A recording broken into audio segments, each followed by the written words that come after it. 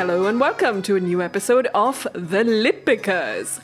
I'm excited to be in conversation with Deepanjana Pal, who is here. excited to be in conversation with Supriya Nair.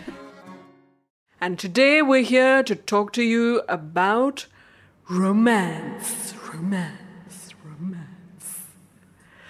But I don't know what we're going to say because I kind of haven't been feeling the whole romance novel thing for quite a while. I can guess this because you just did horror echoes for romance, which is curious, but I think romance can be a little horrifying from time to time as well. But you and I are both old aficionados, connoisseurs of romance, if I say so myself. So much so that we know that romance and horror are deeply interlinked. Are they really? Yes, it's true. They are. A lot of the tropes of romance, if they're done badly, there's nothing scarier than those. There's no doubt about it. Yeah. And let's not forget that real life romance itself, romance, intimacy, sex, all of these things are closely connected with the things that we most deeply fear.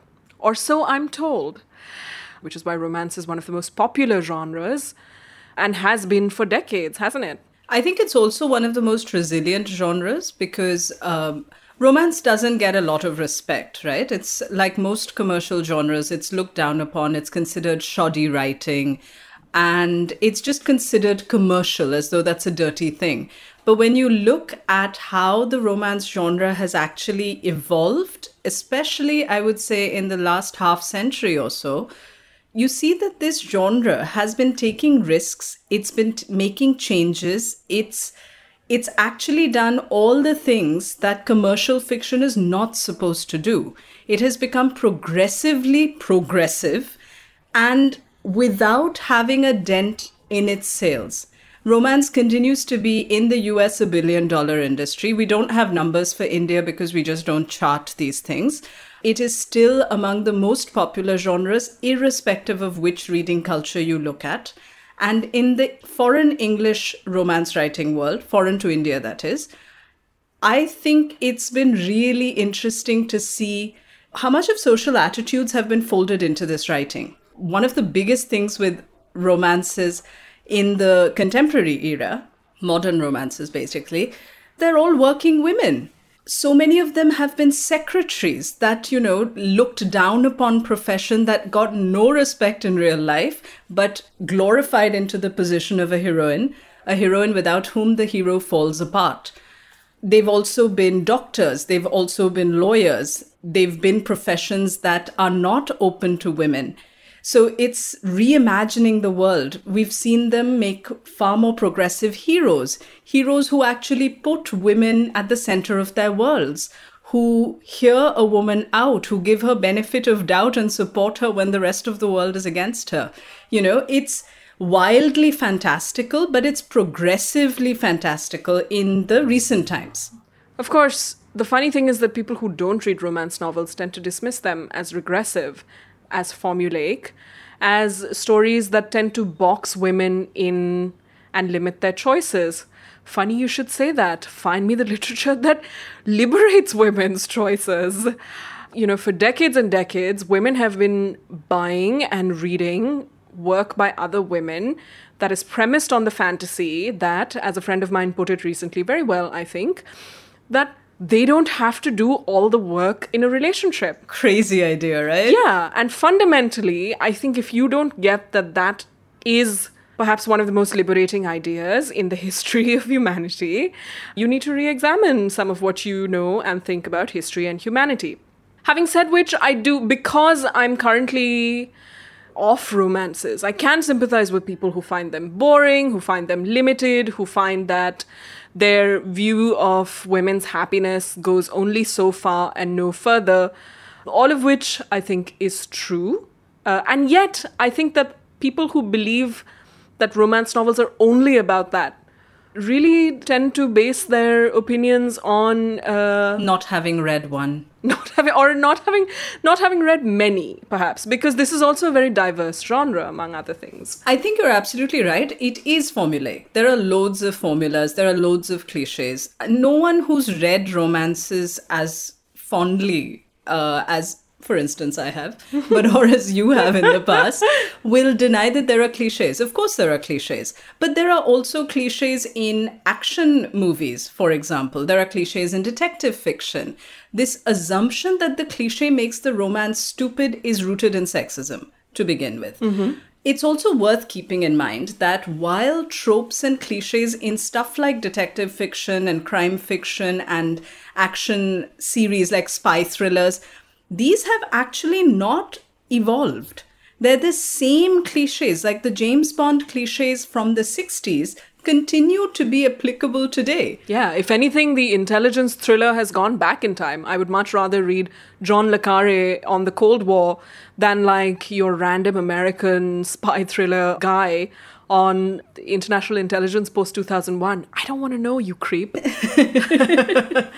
I mean, look, romance would be a winner for me in like all the genres in literature for no other reason than the fact that successful romance novels make women writers rich. And I think having that capital is pretty important. But I also see that perhaps the audience for romance may be changing over time as different sorts of romances are being written, as you've noted yourself. We're recording this just a few months after Bridgerton on Netflix seems to have swept I'm going to stab myself in the large eyes. parts of the globe. I watched about 20 minutes of it. Tell me you're not celebrating Bridgerton. Well, Our I watched friendship is at stake here. I watched about 20 minutes of it and I couldn't really get into it. And I thought that maybe that was just me generally not being in the mood for it. I have read Julia Quinn's novels. Right. And did you like them? I read them too long ago to remember, but I do remember that this was at a time when, the fun of reading a good romance novel is that you can finish one in a day, right? Or less. Absolutely. And I do remember being able to absolutely race through them. So, which I think bears testimony to the fact that I enjoyed them. I can't really remember anything much about them. I don't think Julia Quinn is the best example there is of Regency romance, which is a very, very popular genre. So popular, in fact, that when Deepanjana said contemporary romance, quote unquote, earlier in the episode, she was actually referring to a term used within the industry to distinguish romances set in the present day from romances that are set in history, because that is how much women love them. And that is how often they are written. It's also become a bit of a code word for glorifying old-fashioned ideas. That's been the short code for historical romances, which is, again, very misinformed. Because if anything, these historical romances, again, they foreground the woman at a time when she was not foregrounded. Someone like Georgette Heyer, who I think was, she was a huge favorite for women of my mother's generation, your mother's generation. And who continues to be read. And who I think was, I'm not, she's not one of my favorites, but I think that it says a lot that the world of English literature celebrates a writer like P.G. Wodehouse for reinventing language and reinventing a whole genre of writing, and doesn't recognize that Georgette Heyer did pretty much the same thing. And was insanely prolific. For a good 20-odd years, every year she came out with one romance and one detective novel. Every single year, 2 novels. Can you imagine that? Yeah, and they were actually meaty, unlike the novels of Barbara Cartland, who did write a novel every fortnight, but which I think, I've never read a Barbara Cartland, but which I've heard was basically more or less the same novel over and over again. Yeah, Barbara Cartland wrote some 700 novels by her publisher's estimation. And, I mean, once again, it's not like they're particularly good, but she was prolific. And in many ways, I think she was having fun in a way with history that a lot of writers at that point of time were not having with the romance genre. But it's also interesting when I think of Georgette Heyer, Georgette Heyer's, and to some extent Barbara Cartland as well, if you're lucky, there's a kiss. If you're lucky, the bulk of the romance is conversation and moments, everyday moments are kind of charged with a kind of erotic passion. Oh, he looked at me. His knuckles brushed my elbow or some such, I don't know, erogenous zone, wannabe erogenous zone, trying to be as erotically charged as possible. But it worked.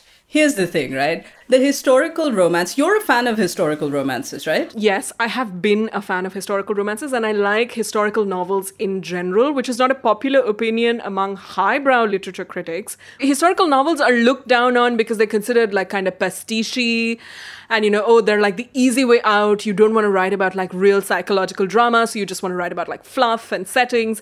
And people have actually said this even about writers like Hilary Mantel, who is, I think, whether you like her books or not, is operating at the absolute pinnacle of the novelist's art. Absolutely. So, yeah, and it's no joke for a good historical romance writer to actually invent that world anew, as Georgette Heyer did, and as many after her have done.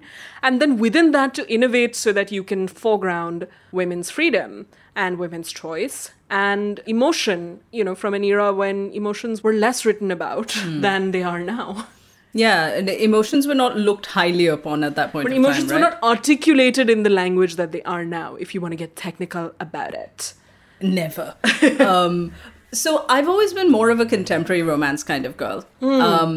So I've had a bit of a reading slump, and I came out of it. I wouldn't say I'm out of it, but the first book that I have read in months was a romance. It was not a historical romance, but because it was a romance, if you had to recommend a set of historical romances to me, whose books should I be looking at? I always thought that the work of Loretta Chase was far superior to that of Julia Quinn. So if I had to pick one girl to get that Netflix cash, I would have picked Loretta Chase, who wrote a book called Lord of Scoundrels, which I think is like super famous and is legendary in like romance reading and writing circles.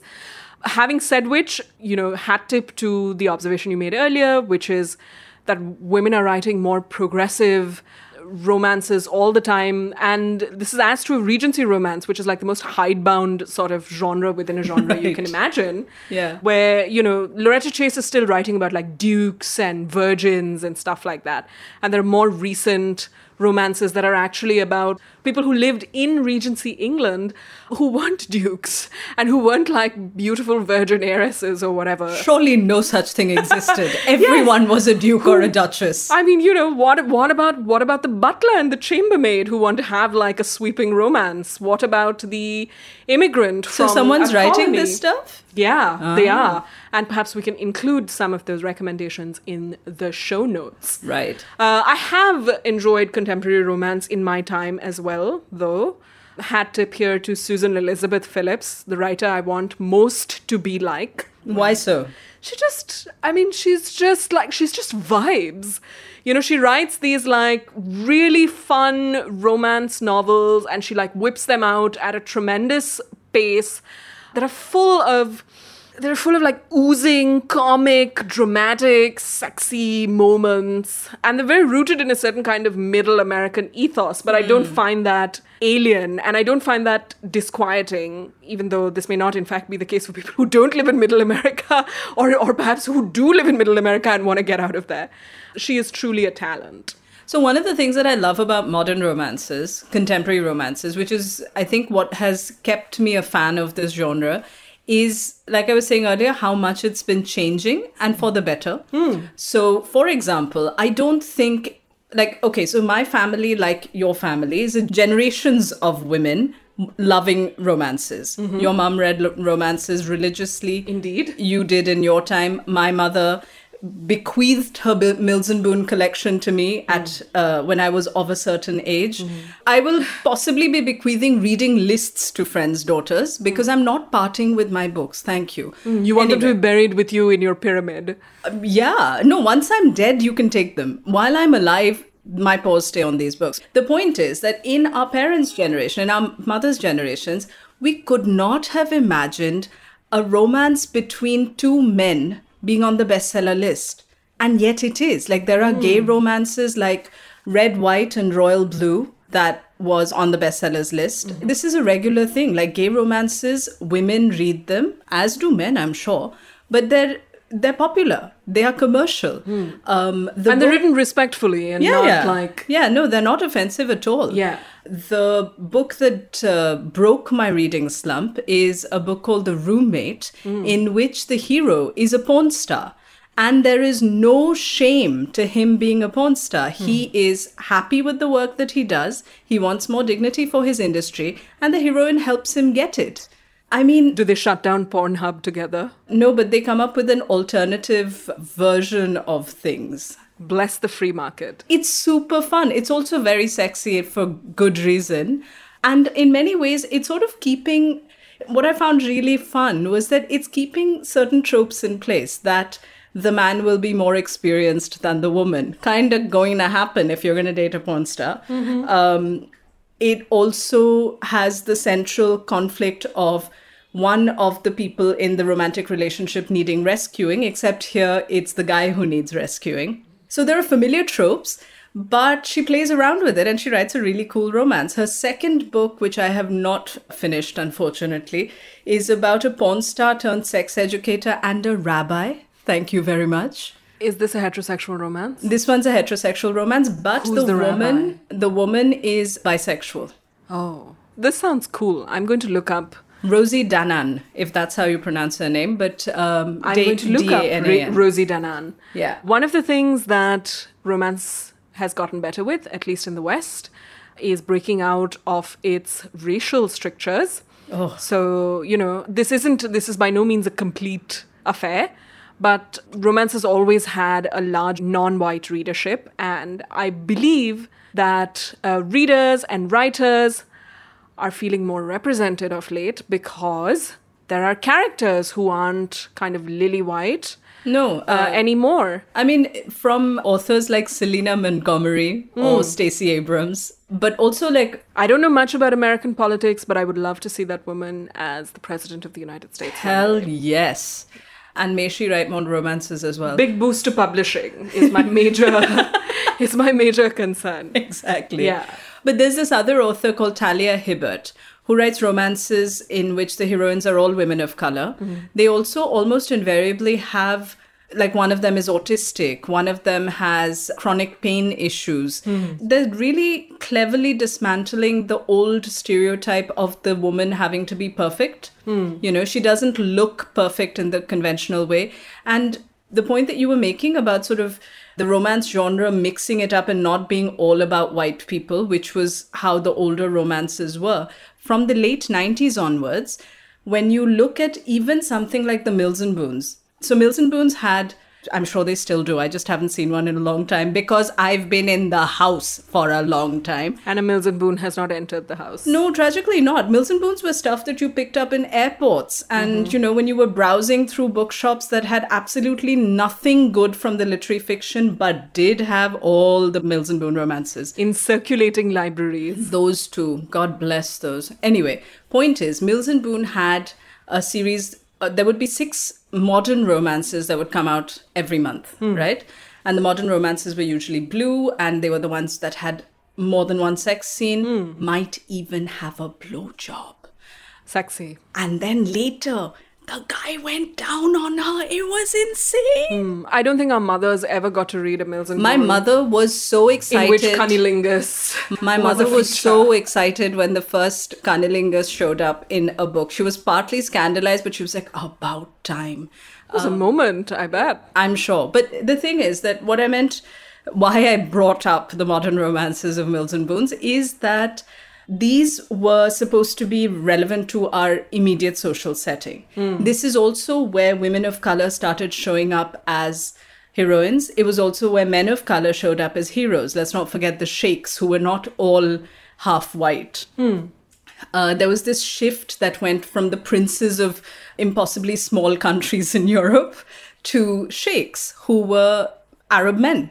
Then there were half Indians. There were a few half Indians out there. There were no Asians, which is very interesting. And I realized in later years why that was, because Far East Asia just has its own publishing culture, especially in the romance genre. So there was no way that Mills and Boon was going to be able to break into that market. So they didn't even try. The communities that they were trying to break into, they had people from those communities featuring. I mean, there's also something to be said for this period of transition where if you were a majority white industry, then white writers would end up writing about communities that it was acceptable to fetishize. Something that in a very complicated way, Asian men were rarely subjected to because, the West often desexualized men of East Asian origin and sexualized problematically men of whose origins lay elsewhere. But as more writers from ethnicities other than, Caucasian start to write romances and start to succeed in mainstream romance, the dynamics change. In fact, the last romance novel that I did read in full, Deepanjana, was, some years ago, but it was by a writer who is now, I think, pretty celebrated, both within romance writing circles and outside, called Alyssa Cole. This was her first novel called A Princess in Theory. And I have a vague sense that it came out around the time that Black Panther did, or maybe immediately after.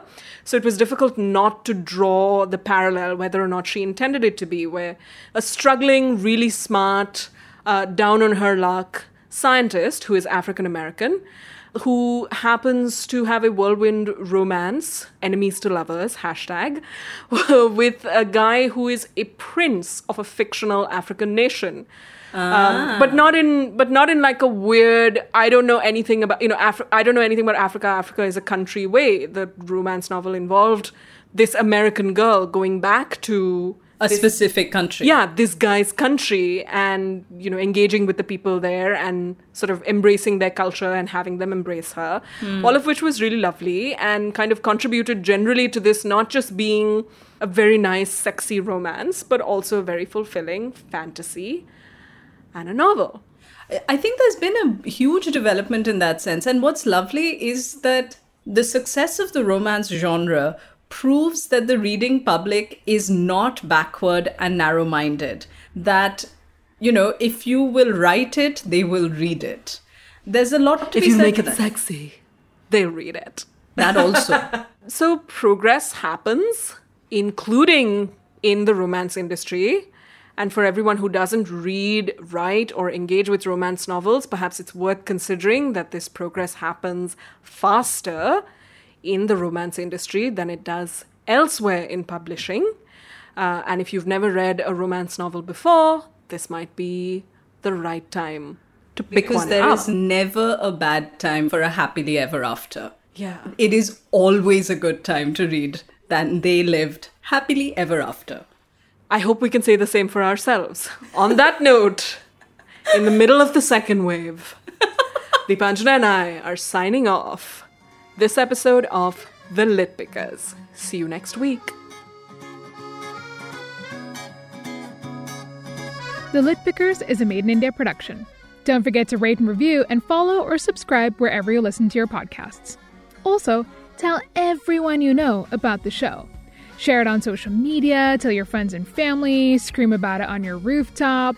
It really helps get the word out. Oh, and use the hashtag LitPickers. Follow Supriya and Deepanjana on Twitter or Instagram. You can also find all of the books they've mentioned or recommended in an online resource via a link in our episode description.